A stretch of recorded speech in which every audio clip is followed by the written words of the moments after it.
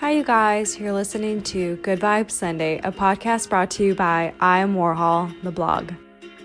Every Sunday, I'll be sitting down with provocative thinkers, industry disruptors, and culture changers. My intention for every guest is to talk about breaking barriers, shifting old paradigms, and really just opening up in a vulnerable conversation. Our guest today is Kevin Kouzmanoff. He was drafted by the Cleveland Indians as a third baseman. He went on to play for teams such as the San Diego Padres, the Oakland A's, the Kansas City Royals, the Colorado Rockies, the Miami Marlins, and then ended his career with the Texas Rangers. Kouzmanoff was born in Newport Beach, California. He grew up in Evergreen, Colorado, and he made his big league debut with the Indians in 2006. One of Kouzmanoff's gloves from the 2009 season with the Oakland A's is in the Hall of Fame because he held the highest fielding percentage of all third basemen of all time. He also became the first player in the history of baseball to hit a grand slam on his very first major league pitch.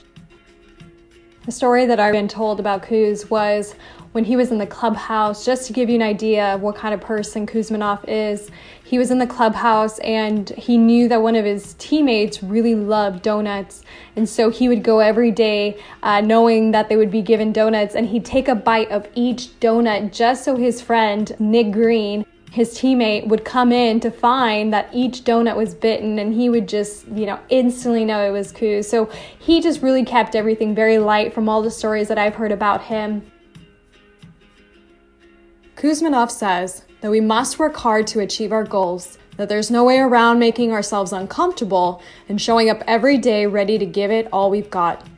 But he also agrees that there's a time where you just have to trust your hard work is going to pay off and pull you through the rest of the way. So at which point, you just let go.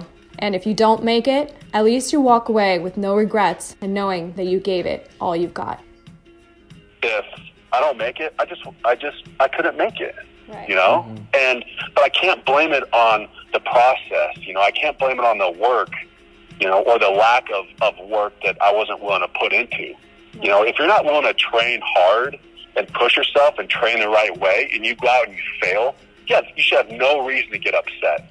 You didn't put the work in, and so I'm coaching at Metro State here in Denver, which is D2 school, and I go down there every day, and a lot of these kids get pretty upset. I'm like, what are you upset about? Right. You're not putting the work in. Kouz also probes at the idea behind the term big leaguing.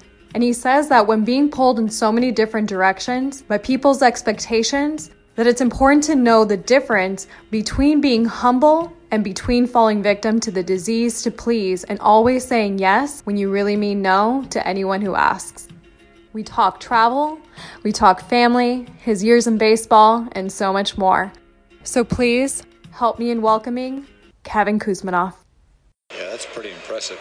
You deserve to see what you can do in the big leagues with those numbers. Wow, his first big league swing is going to be a grand slam home run. Now there's one we'll have to research. First pitch in the big leagues is hit for a grand slam. There's got to be a question whether that's ever happened before. Hi, Kouz. Hi. Hello. Greetings. All right, Kouz. So thanks for coming on with us. All right, Kouz. So I'm going to ask you a question that I think most people would want to know, and that is, what is it like being in the big leagues? Baseball, the fans, the money, the perks, the glamour of it all. What does that feel like? Well, boy, it started early on. Of course, when we're all kids, we want to be astronauts or professional baseball players, when they ask you that in kindergarten.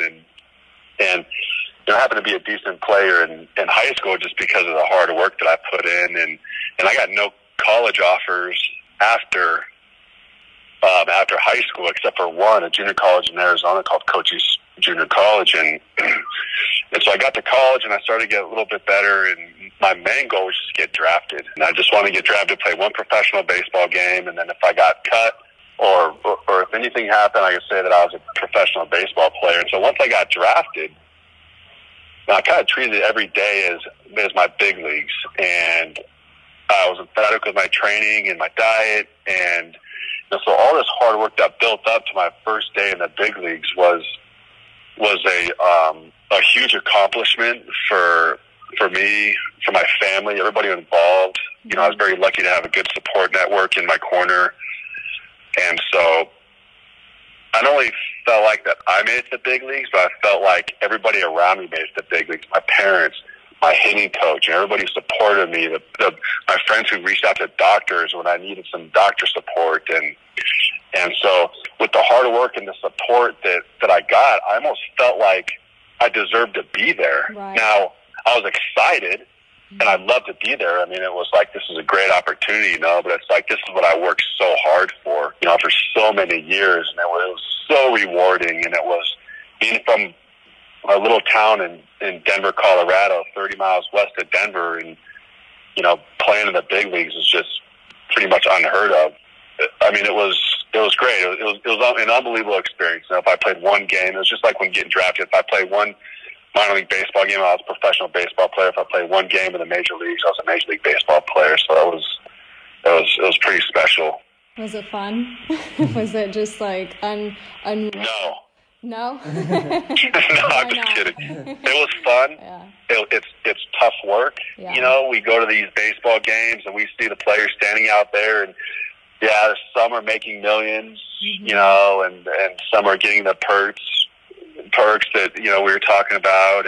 But, you know, at that level, when you're getting paid and the pressure to perform is on the line, for me, you know, I did feel a little bit pressure to perform. And then you bring the media in, the cameras, all the fans, the scrutiny, you know, and so I mean, now it's go time. You're on TV, and I think you got to really lock in your game. And, you know, that's just the way I was wired. You talk to some other players, and they're just like, who cares? What's the worst that can happen? Yeah. You know, Right. but me, I wanted to do well Right. because I trained so hard to get there that since I trained so hard, I wouldn't accept failure. You know what I mean? Sure. Did you feel when you were younger in your career that if it wasn't for your hard work that you wouldn't be where you are? Do you feel like you were gifted, or do you feel like you weren't?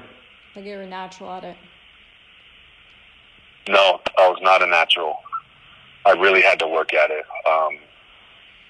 I was second team all conference in high school just because I worked with my father. I mean, we are at 7,500 feet in Evergreen, Colorado, where we get a lot of snow, a lot of cold, so we had to figure out a way to get better. So we'd rent out the racquetball court at the rec center and get a soft touch machine and hit baseballs in there. I mean, we did everything that we can to maximize my potential. And if I didn't do all of those things, I never would have made it. Sure. When did you come to know you were done? Like, when did you decide it's time to hang up your cleats? I finished with the Texas Rangers in 2014, and a month into the season, I hurt my back, and I hurt my back many years prior to that. I just continued to get worse and worse and worse, and I was trying to beat out a ground ball to shortstop playing in Oakland, and my back just went, and I knew that there was something seriously wrong, and so I flew to LA, got a surgery. 6 weeks into my rehab, herniated another disc below the level that I just had operated on, go back to LA, get another surgery, and never responded well to the surgeries. And I kept going to rehab. I wasn't getting any better. And one morning, my alarm went off to go to rehab, and I shut my alarm off and went back to sleep. And I knew right then and there I was done.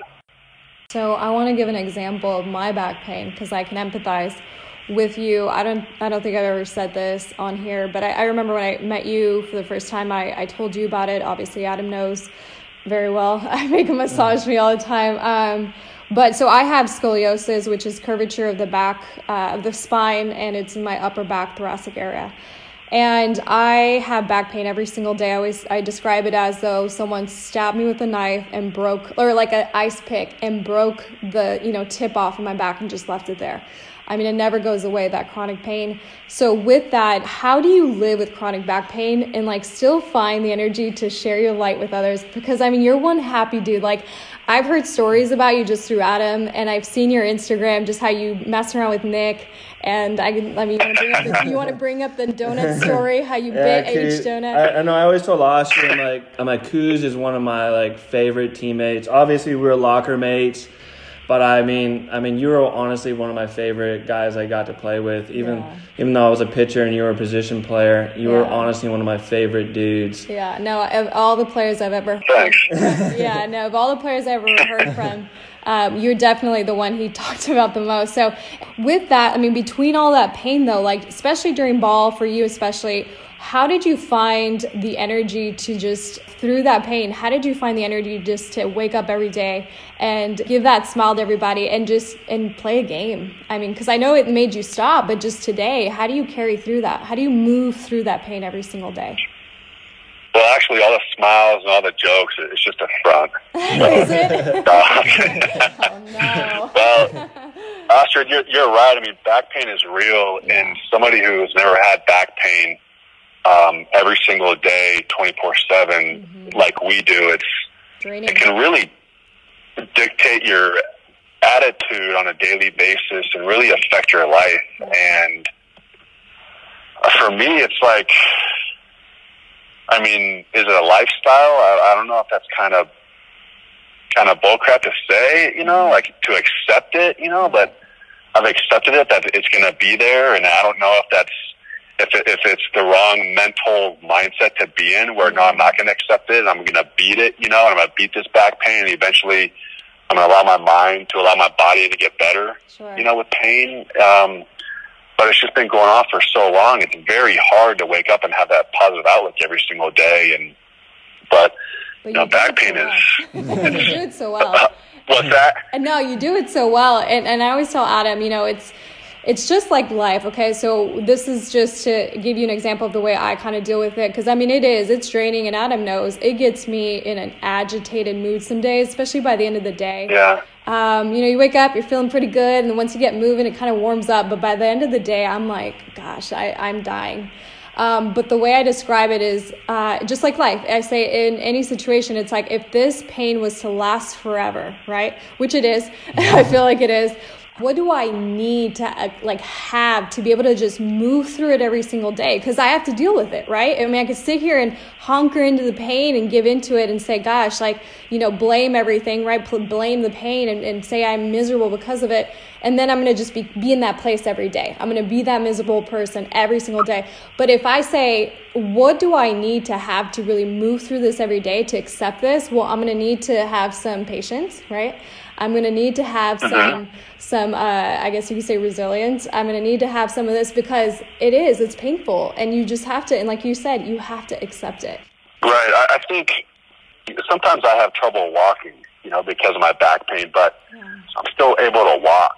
I still have my legs and I still have my arms. And so I think about how blessed I really am. I mean, some people are wheelchair bound, and so yes, we're all dealing with battles. We all have our own personal battles, whether it's pain or addiction to something or, but I always try to take a step back and look from an outside perspective that I have great parents. I have great brothers. I have a good support network, and I could still walk. And so I try to look at it from that angle, versus get down, because I feel like you can get down on yourself and get depressed, and then maybe that can lead to drugs or alcohol. I don't know. I mean, I don't have that kind of personality, but I just try to just realize how blessed I am every day, really. So I just try to keep a positive attitude, good head on my shoulders every day. I guess just simplify it. There we go, Kouz. That is so good. I'm so glad you said that. No, gratitude. That's the answer right there. I mean, I always say compare to what, right? So you have this back pain. You have a doggy? No, there's a geese, and he has a pond. Oh, can you guys hear that? Yeah. So I got a pond in my backyard. There's a bunch of Canadian geese. No, it's There's good. a bunch of It's geese good. that honk out there. I love it. It's candid. But going to this whole idea, no, you're right. I mean, it's finding the good, right? It's compared to what? I mean, you can complain about your back pain, but there's someone in the world who has it way worse than you, right? So it's always being in that place. Sure. All right, Kouz, so if anybody was to go onto your Instagram, they would instantly see that you've been to most parts of the world. I mean, you travel a ton. Why do you travel? I was always on someone else's watch, someone else's schedule, and for baseball, and I had to be here at this time, and I had to do this and be here for batting practice, be here at the stadium for this amount of time. I had to change and get warmed up and then go take flips and batting practice. And during that time, I've always had an interest in traveling, and I've never traveled before, really. I mean, you went to Mexico or to Costa Rica one time, but I told myself that, I wanted to travel for 2 years when I got done. And so a friend of mine is a pilot for United, and he gave me his flight benefits when I got done. And so I was basically flying standby anywhere United flew. Nice. And so after that 2014 season, when spring training rolled around in 2015, I booked a flight to go to Australia and New Zealand. I went with a carry-on backpack with some clothes, had no clue what I was doing. I landed in Melbourne, Australia, didn't know where to stay, didn't know how far the town was from the airport. I mean, I was literally lost. And I kind of like that uncomfortable feeling, I like being uncomfortable like that, because you can wake up every day, go to work, you go to lunch, you come home, you eat dinner, you go to sleep, and you wake up and do it all over again. You kind of fall into that routine, and I was doing that, and so I wanted a change. I wanted that uncomfortableness, I guess. And once I took that trip, I kind of fell in love with it, and so I just got the bug to just keep traveling as much as I can and keep blowing my money. That's a good thing to put money on, though. Yeah. There's so many places to see out there. I know a lot of people don't want to get on a plane for 10 hours, but that's what you got to deal with. You got to deal with a 10-hour plane ride so you can get somewhere and enjoy it. I mean, there's some really, really great places that I love to go back to. And I'm so glad that I went to Macedonia. I went back to my roots. And I saw some friends back there that I connected with many years ago, and saw where my family was from, and it's just a really great experience. I think once you start traveling, I got addicted, and I want to keep traveling, but I also got to hunker down and start making some money. So, I hear you. Yeah. So now that you've been to so many places, different places across the world, and met so many different people from different walks of life, what would you say is the common factor between us all as human beings, no matter our heritage, our religion, status? What do we all want? What's the commonality? Is it love? Is it connection? Like, you've met so many different people. Between everybody, what have you noticed that everybody has in common? Well, I can tell you what a big difference is between the United States and other countries. Is we have family here, and we go over to our parents' house or family's house for dinner. It lasts an hour, maybe a couple hours, and then we're off. We're going home, and the United States is a powerhouse. We're so competitive. Every day we wake up to compete, to make money, and almost like we're, Adam, you're trying to throw strikes and try to fight for your life to stay on that mound, just like I am in the batter's box trying to fight and stay alive, But then you go to other countries, and these families get together and sit around these tables, and, they talk and eat and drink wine for hours, and usually they don't eat till later at night, and it's like every single night, and I kind of wish we had more of that in the United States, where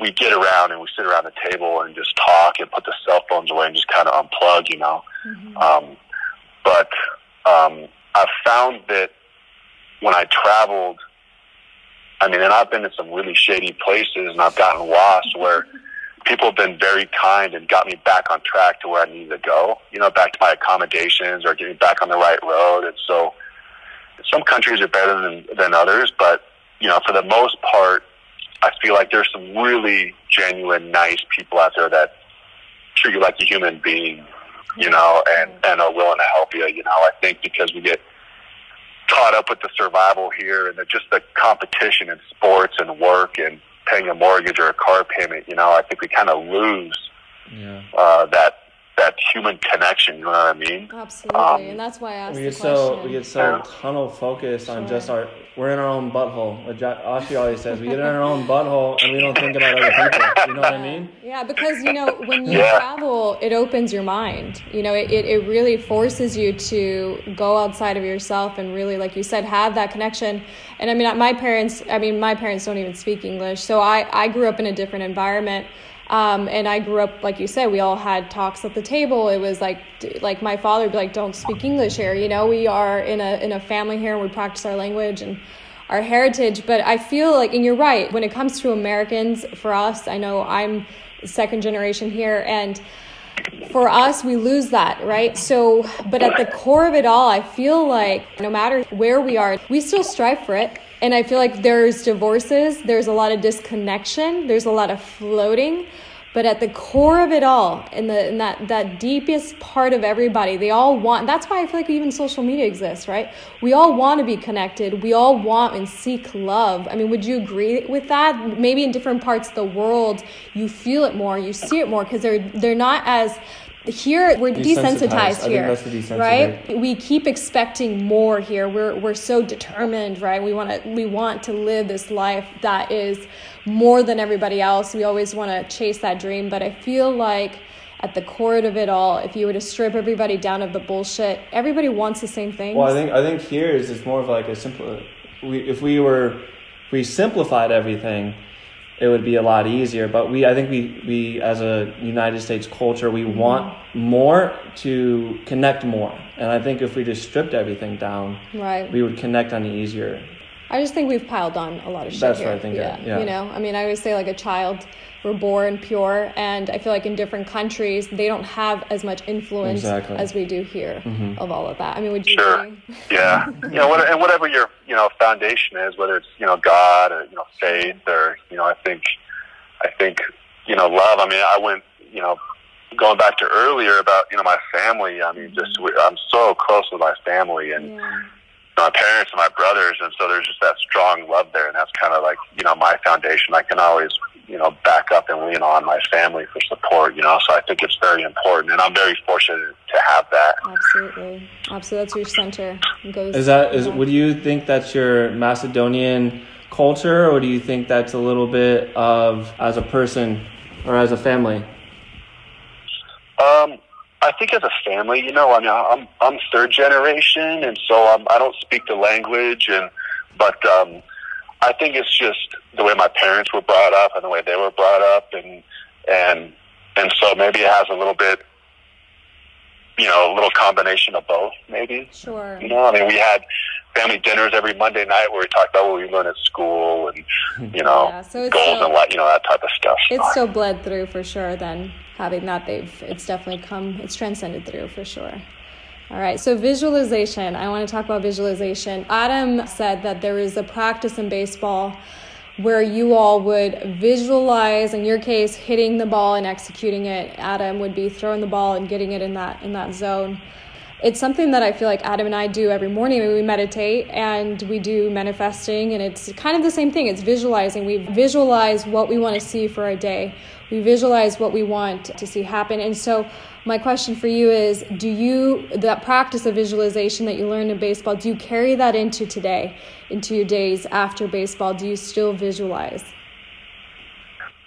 Not as much, because my biggest goal was to get drafted and make it to the big leagues. And when I went to sleep every night, I put some soothing music on. And actually, Adam, I did the same thing as you. I mean, I did a lot of visualization, a lot of imagery, mental imagery stuff. And I think that carries a lot of weight because I feel like you can only throw so many flat grounds, so many bullpens, and you can only hit so many baseballs before you just kind of wear out, So I think you can give yourself a mental workout as well, and I think it's very valuable. But I've gotten away from it. It's kind of sad to say.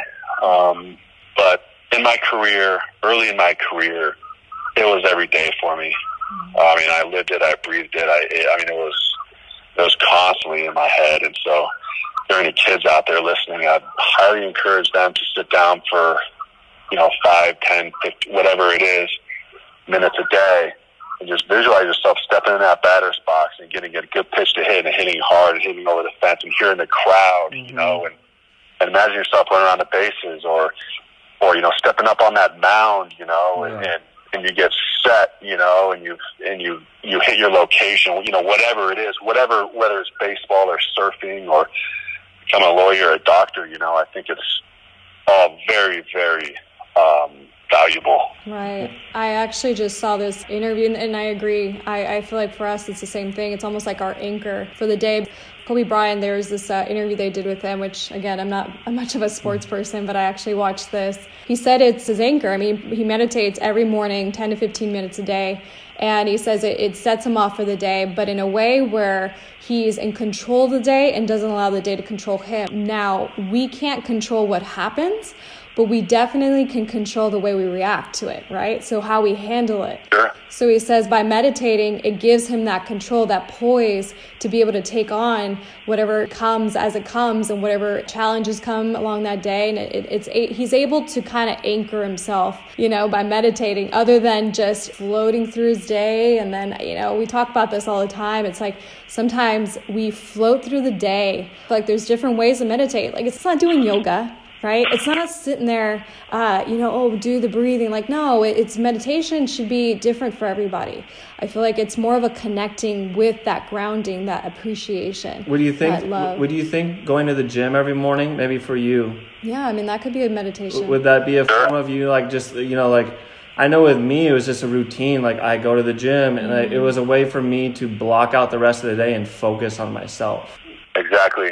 Yeah, I would agree. You know, and I mean, on the other side, I would feel better, you know, throughout the day. I don't feel guilty about skipping that workout. Like, Adam, if you'd skip your bullpen or flat ground because you were lazy that day, or I guarantee you were guilty if you were to skip a workout or skip something that can make you better at your craft, you know, and I felt the same way, you know. Yeah.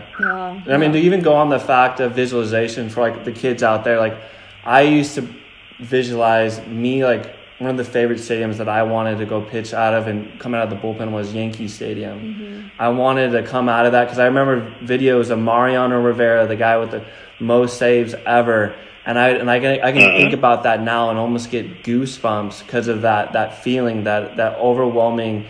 But I think it's that feeling that you have to go for, and you have to visualize those feelings of you running on the field, running on the grass, getting on the mound. Like, almost make sure you're almost there. You have it. You're in possession of it. Right, but without going too far from what Kouz said, I mean, just for anybody who isn't in baseball or isn't in that, like he said, even a lawyer, a doctor, anybody else that just in general, I feel like you said, you want to almost go to that space in your head where you have it already, right? It's just it's a routine. It's just doing it every single day where you have that anchor. Sure. It's perfect. Yeah. Not just waking up, jumping out of bed, and then getting to your day with no direction. You know what I mean? Absolutely. Yeah.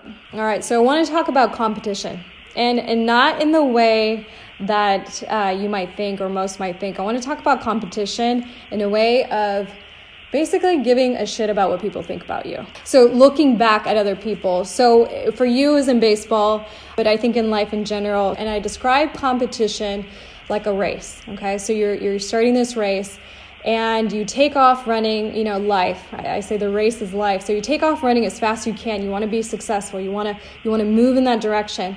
But the moment that you stop and you turn around and you look at everybody else to see where they're at, that moment robs you of the time that you could have spent running forward, that energy that you spent giving that to them, you could have given to yourself to get to that finish line faster, right? So that's how I describe life. So with that, were you that way in baseball? Would you say that you dedicate your success to essentially never looking at other guys' stats? You stayed focused straight ahead and not gave a shit about anybody else and what people had to say, the fans, like the ones that were against you, the people? Would you say you just stayed laser focused ahead, or were you the guy that didn't, that kind of got caught up with the chatter, if you will?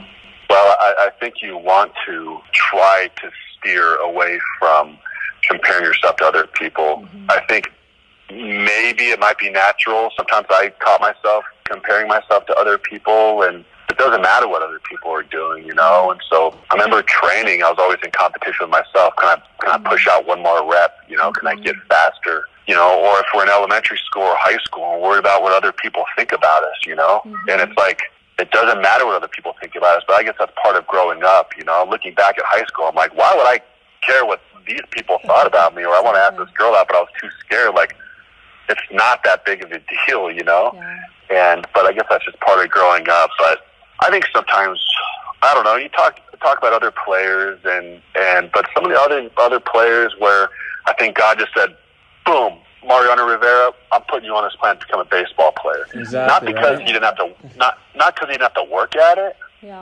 but maybe some of these guys were born with some special talent, And so since I wasn't, and I got so deep in my head with training, and I got so emphatic about it, maybe I did start to kind of wander a little bit, and like sometimes it can kind of compromise your training, your playing ability, and so. Yeah, I mean, I agree. It doesn't matter what anyone else is doing around you. It should be about you inside and your drive, right? It's so easy to say though, right? You think when you're a lot easier said than done. Yeah. Exactly. Well, I think that being aware is important, right? You don't want to think you're running this race against yourself. I mean, you want to know that there's other competitors. But what I'm saying is that the moment you stop and you turn around, I mean, it really robs you. It messes with your head. I mean, it messes with your head. It slows you down.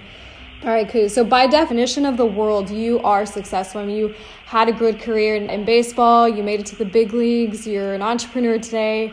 I mean, to most, they'd say you're living the dream. But from the little bit that I know you and just hearing stories about you, and I think anyone who knows you personally, your family and friends, they would agree that your biggest success is just you being yourself from the inside out, right? So you're this happy guy. I mean, I've already mentioned it, but how did you get to be this guy, that free spirit, traveler, just a funny dude? How did you get to be this guy? Well, I think there's more to life than baseball or whatever you do. I mean, baseball is just such a small frame of time in my life, and my first thought is, my parents, they always raised me to say thank you and please and, just be polite. And I wanted my parents, I think, to be proud of me. That's one of the reasons why I want to make it to the big leagues, because my parents spent so much money on these baseball camps, sending me to Arizona and Florida the day after Christmas when I didn't want to do it, but I went anyways, and getting me a car and driving to these tournaments, I mean, they're really, really supportive, and so I think they raised me to be polite and just be a good human being, and so I got it from them, it's all them, so. Cool. Bless their heart. Yeah. I know, I always saw, I mean, when I was playing with you, I mean, I always saw every time we were in New Mexico, in Albuquerque, your parents, because I think that was the closest drive for them from where you are in Denver to New Mexico. Then they were always there. I'm like, man, that's cool. I mean, his parents, I mean, you're in your 30s, you know what I mean? And your parents were still coming to your games, and I thought that was pretty cool. Right. It is. And I could feel that your parents had a huge influence in your life just by seeing that from the outside. Yeah, real good conditioning. Yeah. My mom's a real sweet lady. I mean, she's the nicest lady in the world, and it's like I'm very blessed to have her. And my father he's tough. He's a man's man. He's 66 years old. He still likes to fight. He doesn't take shit from anybody. And so maybe that's where I get the fire from my dad, and I get the smiles from my mom. That's awesome. But that's a good balance. That is a good balance. Yeah. Yeah, right. No, it's true. I mean, I think for both Adam and I, we could say the opposite. We kind of had both. Well, I mean, Adam had a really good upbringing. I feel like your parents were good parents. For me, dad was absent and in and out. So I think that if you're not conditioned the way you are to be a good person, then we always have a choice, right? So we can always change and learn from people like you. I think that's why I was most drawn to you, because I was just drawn to how optimistic and just what a good guy you are. So it's good to have you. Well, thanks for that's very nice to say. And I think what I was just thinking about when you were saying that is we keep relating back to baseball, because baseball is a big part of our life, and maybe it's a foundation that we can build off, just like you were talking about, Adam, at the beginning. And baseball is so tough, and the motivation and the drive and the determination and discipline you have to have, and being in that spotlight and just, being under that pressure and experiencing that. Exhausting, exactly. And experiencing that, and then now being out of the game, I feel like I kind of took a step back. I'm able to breathe. I'm able to take a deep breath, and it's like, so now it's like, it doesn't need to be this serious. We can have fun, we can, we can have fun and keep things loose. I feel like a lot of people are so uptight nowadays, and so sometimes I'll be sarcastic with them and just see what kind of reaction I get, see what kind of type of person they are, if they can laugh about it or they take it the wrong way. And, and especially in the clubhouse, I mean, boy, there's a lot of stuff that's said and done in the clubhouse that would not fly, if you talk about that in the gym or you do that in the gym, and so I feel like we've been exposed to a lot. Yeah. No, it's the clubhouse is that's another part of the game. Like, I always tell Austri that I don't miss the game that much anymore because it was so exhausting, but it was everything else. It was the relationships that I built that were the biggest part of what I miss today. I would agree. Yeah. I would agree. All right. I would agree. So there's this phrase that I learned from Adam, speaking of the clubhouse, but from baseball, which is big leaguing.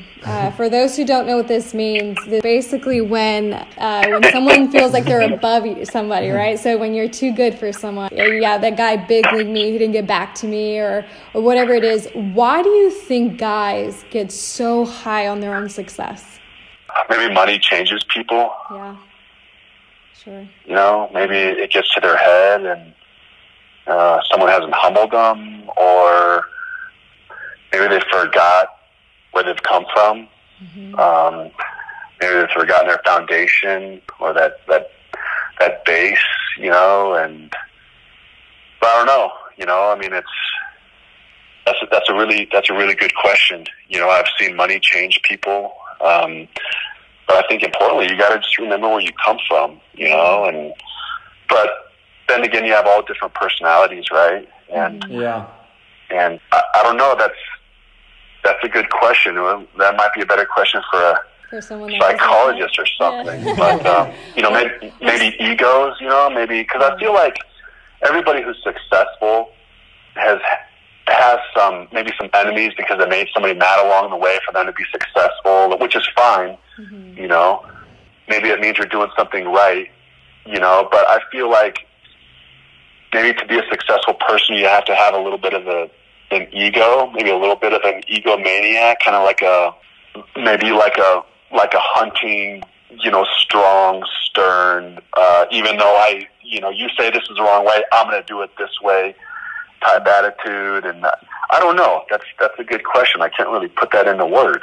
I mean, just for myself, because I've tried to think about this too, because even after baseball, which is funny because it's like with, your own industry, within your own, I guess you could say brotherhood, because you guys become all like one. But when Adam was done with baseball, he's reached out to some people and he's like, they never got back to me. And I'm like, oh, they big leagued you, But I always try to, I'm like, why do people do that? Because if you really think about it, I don't know if it's fear. I think that it might come from fear, because I feel like at the end of the day, you value most what you're most scared of losing, right? And if people fear losing this or whatever, not upholding this status, if you will, right? With that comes that ego, and I think a little bit of it is necessary. I'd be a hypocrite to say you don't need any of that for the game, but I think that at the end of the day, it's just understanding that we're all human here. We're all in the same boat, and we're all experiencing the same life, right? So how are you above?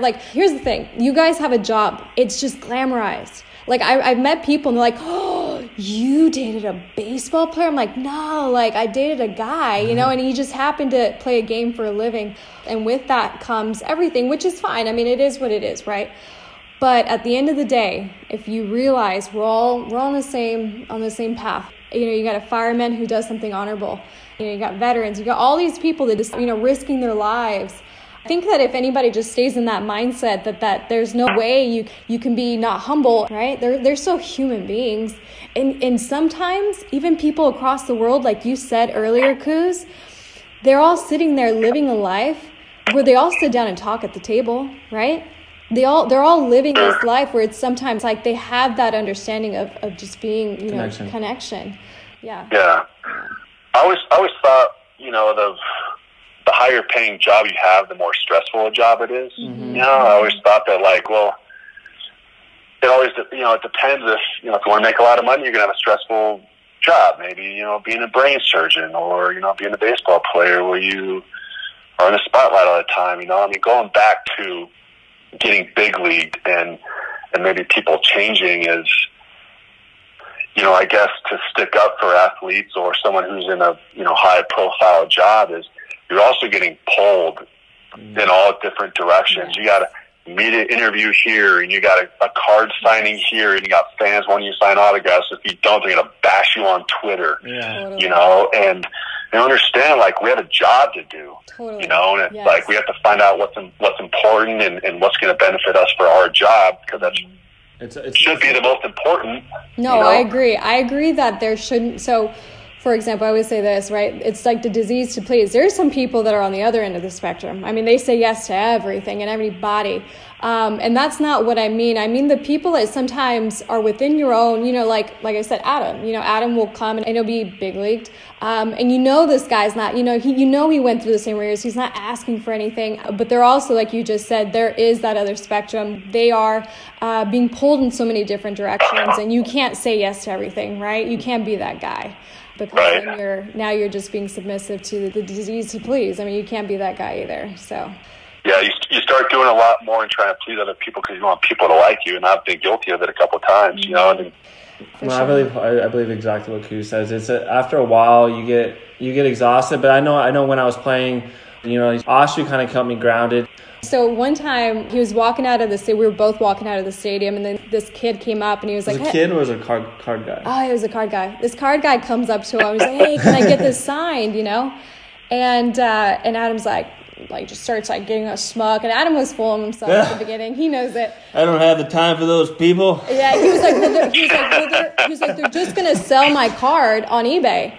And I'm like, well, isn't that a good thing? You know, isn't that? And I was like, it's not that bad. I mean, you're getting yourself out there. So I don't know. I mean, to me, I feel like there has to be a balance. Like you said, you can't be the guy that says yes to everything, but at the same time, finding that middle ground is just, I mean, I feel like that's the answer. I think that's a challenge. I think that's a challenge with a player. I think a person in career. Mm-hmm. I think in your regular life, it's like, who do you say yes to and who do you say no to? You know, I mean, I think that's the balance of life anyway. I mean, I think we deal with this in real estate all the time, is like, when do I respond to a client and when do I hold off my family? You know, I think that's when you're playing ball, it's like.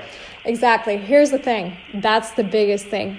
If you saying yes will deprive you or pull you in a direction that's now affecting you, then no. That should be a no, right? Because if it's going to start to deprive you and affect you, then that's not a healthy thing. That's where the balance, that's where that line is drawn right there.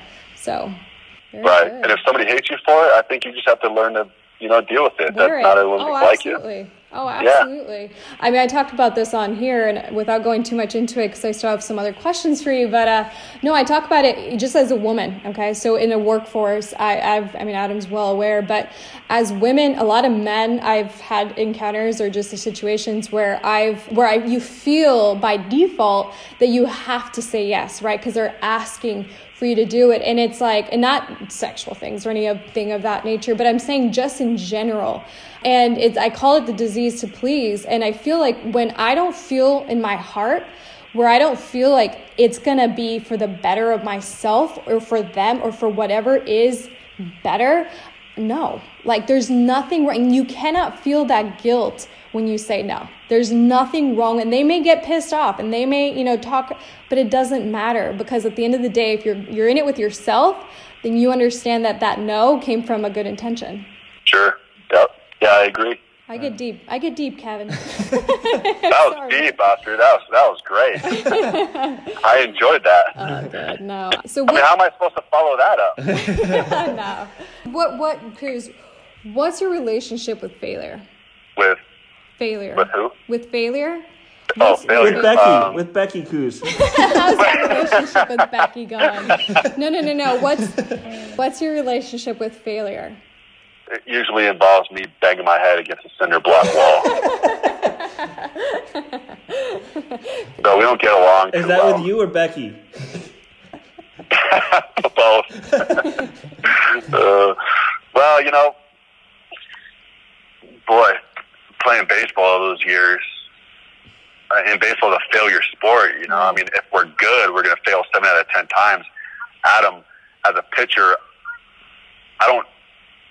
that's just from a hitter standpoint, position player standpoint. I'm not sure what it is on a pitcher side, but, you know, a lot of these young kids get so down on themselves because they are, you know, they don't walk away at the end of the game with, you know, a couple hits or something, and these kids have to realize that it's a failure sport. And I knew early on that if I put the time in, you know, I'm going to have better luck, I'm going to have better opportunity, and good things are going to happen. I know things aren't always going to go my way. We talked about what we can control, you know, a few minutes ago.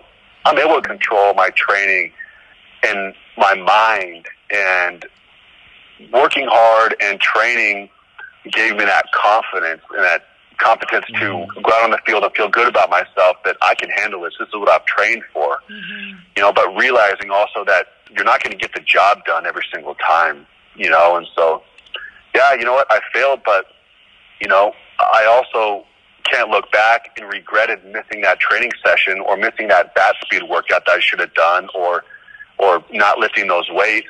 You know, I mean, sitting here talking to you guys, I can honestly say that I don't have any regrets. If I had any regrets, it'd be I worked too hard because I wanted it so bad. Ooh. That's what Ashley says about me.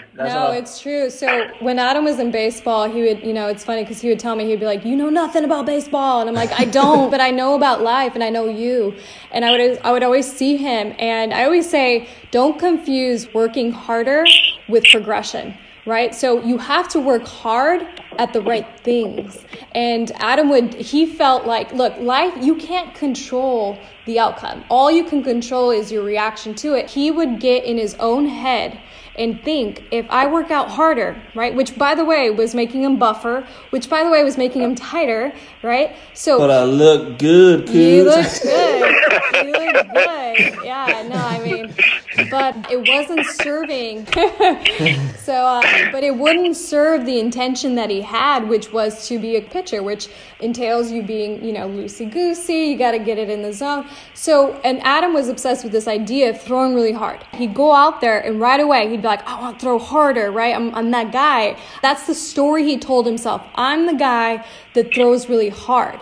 But in that story, he forgot. Kouz told me he threw really hard too. No, you did. You did. Yeah. But you didn't trust that. I know. You didn't trust it. You had to trust the fact that you were just the guy. But I see Adam today stronger, you know, everything more, because I feel like from that he's grown. And like you said, Kouz, you would never regret anything you've ever done, but just you grew from that place, right? You learned the lessons. That's how you became who you are today. Well, I think he grew from that. I mean, that's why like you said earlier in the conversation, you travel. I tell Osprey now, like, everybody's like, do you miss it? I'm like, no. I'm like, I don't. But, you know, because I don't want to be, I was controlled by everybody. Like, I had, like, just like you said, 5 o'clock I had to be here. 3 o'clock I had to throw. 2 o'clock I had a bullpen session, and it was exhausting. I think, you know, me personally speaking, and it could be different for other guys, but I was never satisfied as a player.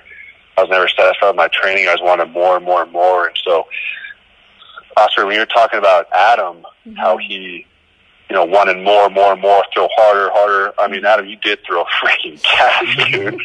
and I think as a competitor, you always want more, right? We can always get better. We always want more. And I felt the same thing, you know, and so I would maybe overtrain sometimes and not rest when I needed to rest, you know. And so I can feel for Adam when he says, you know, because I remember, Adam, you know, after every game, you were in the weight room. You know, you're on the treadmill, you're lifting weights, you're doing that, you know, the band, that big rubber band thing that's 6 feet long, you know, doing all that stuff. And I mean, your dedication was, I mean, I felt like you and I were the only ones in there after every single game, you know. And that's what it takes. And I feel like, from my perspective, you should be able to live on that side of things versus going on the other side where you didn't get in there on the treadmill and do your band work and do your weightlifting after the games. I feel like you should be able to be happy that you put everything you got by training so hard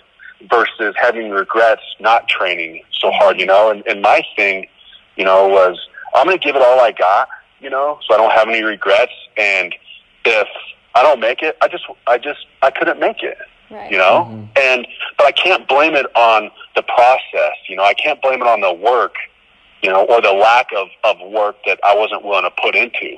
You know, if you're not willing to train hard and push yourself and train the right way, and you go out and you fail, yeah, you should have no reason to get upset.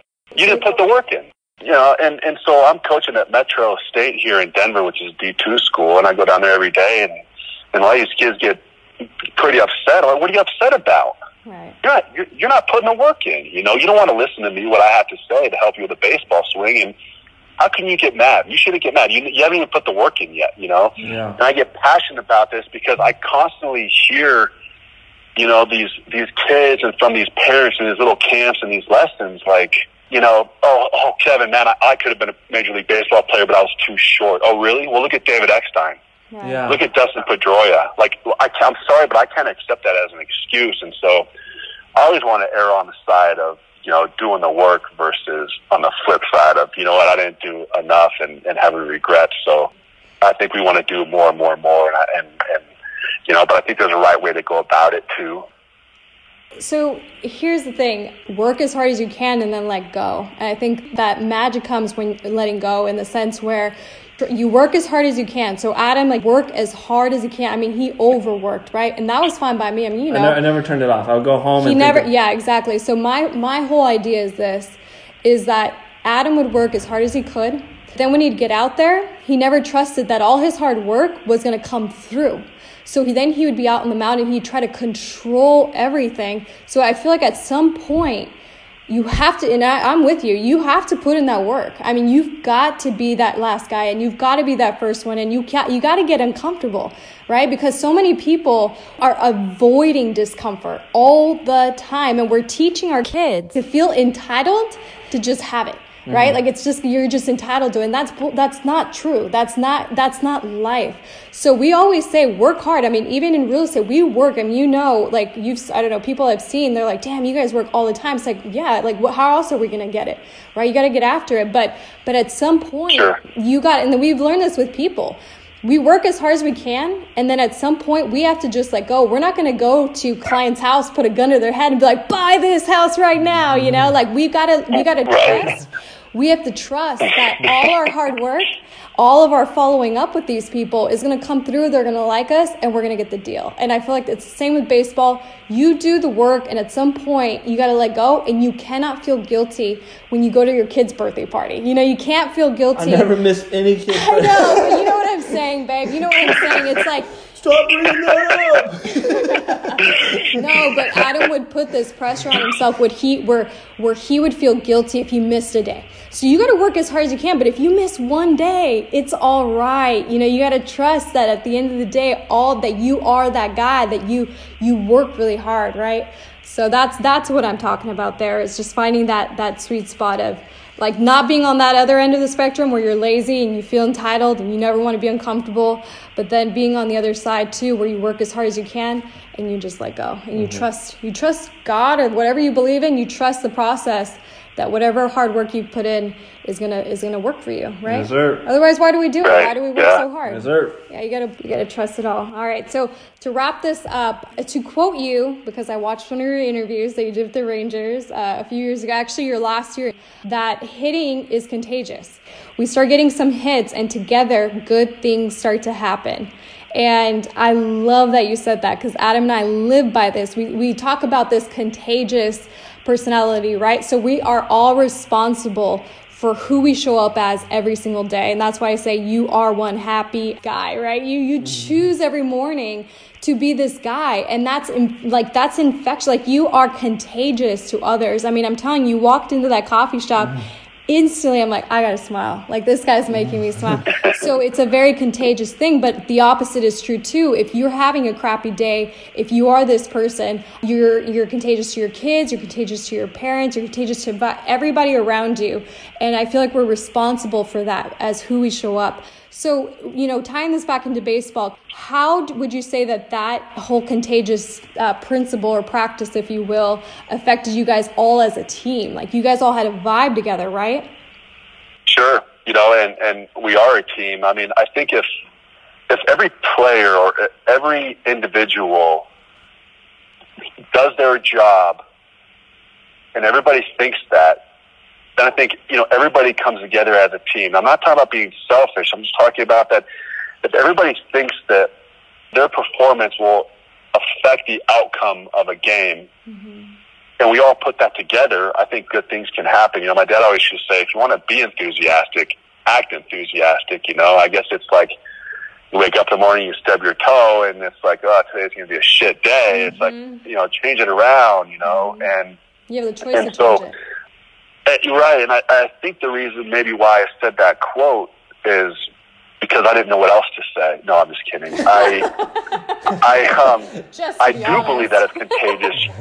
Maybe Adam as a pitcher, when you're just fucking pounding the zone and you're striking guys out or ground ball, we can't get anything started, can't get anything rolling. Now we get a hit, and then now somebody else gets a hit and it just starts to roll. And it's like, we can do this, and so. Probably why I said that. It takes somebody or maybe a couple guys to spark something, to take the initiative and be like, all right, here we go, And I don't know. I've just always liked that term contagious to, as a team, get something started, because I don't know, maybe it's like throwing a no-hitter, it's like, man, you're in the zone, you're pounding the zone, you're getting outs, you're getting ground balls. There's no momentum, on the other side. Maybe momentum. No, you were part of a no-hitter.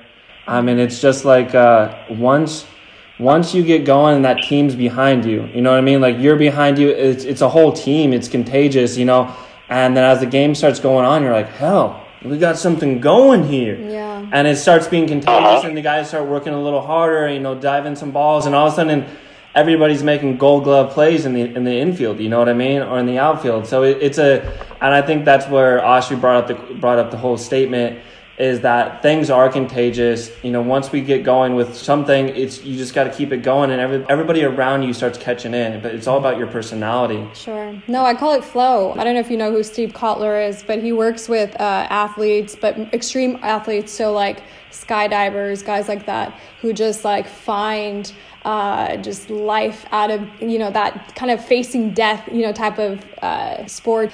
But this guy talks about flow, and he says that with teams in general, like just with athletes, you guys get into flow with each other because we all can access it. It's in the, I'm going to get a real scientific here, but it's in that frontal cortex, that front part of your brain. It shuts off, right? So like the chatter, like the stories we tell, everything shuts off, and then you're just in this zone, like you said, you're in flow, and then that becomes contagious to each other, right? So it's that energy that you guys all share as a team, and then the fans get into it, right? So then it becomes this big old ball of energy and flow, and you guys are all into it together. So right, but yeah, it's fun. It's fun. And I know we're talking a lot about baseball, but I guess when I'm thinking about this, when I'm talking about baseball, you can translate this to life. So it's not just on a baseball team, but it's being contagious where you're, being in a good attitude, so someone around you, picks up on that. Absolutely. You know what I mean? So I know we're talking a lot about baseball, but I do think it translates into life, whether it's working hard, having a positive attitude, I think it all flows. Sure. This whole podcast, by the way, is literally because of this. So we are interior design. I do interior design. Adam does real estate. But we say our motto is home is the root of the soul. So the reason that I do this is because I feel, like you just said, this applies to life. So who do we see every day, as moms? Because a lot of our listeners are moms and dads, and a lot of times, young professionals, millennial parents. And who we show up as in our homes is how we affect. So I always say, like, our house is 4 walls or 5 walls, however many walls, right? It's plaster, it's tile, it's a house, it's a structure. We make it home. So that whole theory has been always swirling in my mind. We make it home. So whoever we are in our homes is contagious to our kids. The words that we say sit on our walls. You know, we create this warmth if we wanted to. And then when people come in, they feel that. Do you know what I'm saying? Like, you ever felt like you come into someone's house and it's like cold and you're like, dang, this isn't like, I don't know, it just doesn't feel, it's because they've created that within their own home. Or when like you're at a dinner and people start to argue, like a couple start, and then you feel awkward. You know what I'm saying? You feel the tension between them. That's what I'm talking about. It's contagious. We all have that. So I feel like we're responsible for that. And that's why I praise you so much. I'm sorry to give you a big head, but I feel like that choice that you make every day to just bring that smile forward. And especially in your pain, that the pain that you're in, because I can empathize with that. The fact that you still are able to bring through just such a good personality, man, that's honorable. So, well, you mentioned home and house. Yes. And I think if the difference between the two maybe is you have a home where it's from the heart and you have that comfort within a home, and the house is just maybe the structure, maybe. Absolutely. You know what I mean? Absolutely. So when you say home, it just feels more of like a personal, absolutely, lovey feeling. Heck yeah. You know? When Adam was away, I always said Adam was home. So, you know, it wasn't necessarily even the structure. It could be in a memory. It could be in a child. It could be for you, it's your parents. I feel like you were very, very, at the end of the day, you always come back to your parents in the sense of like, that's home to you. That's where you go back and say that they did so much for me. That's home, right? So, no, absolutely. It's what we bring to our homes. All right, so one last question. We're moving in. I know this is probably one of the longest ones we've had. I'm sorry about that, but it's real good stuff. So one last question, and I'm going to tell you this, okay? You might get stumped because I ask everybody this question. Everybody gets stumped on this question, but I do this because I feel like in the end, it always turns out to be the best answer we get. So, Kouz, what do you know for sure? Oh my gosh. Now you're getting deep on me. And this could be about anything. That the sun is going to rise in the morning. Ooh. Oh gosh, I don't know. That's a really... No, that was a fantastic... I told you. It's always the best answer. The sun's going to rise in the morning, no matter what. That's so good. That's it. I don't need anything more than that. So good. I love that. Kouz, you've been so awesome. I appreciate you. Adam appreciates you. Yes, sir. No, I hope, you know, and it's like I said, we can talk about baseball, we can do all this stuff, but at the end of the day, the reason we do this is because I feel like I want to take different people and ask about their experiences and always tie it back into just life. And it always does, somehow, some way. So we appreciate you.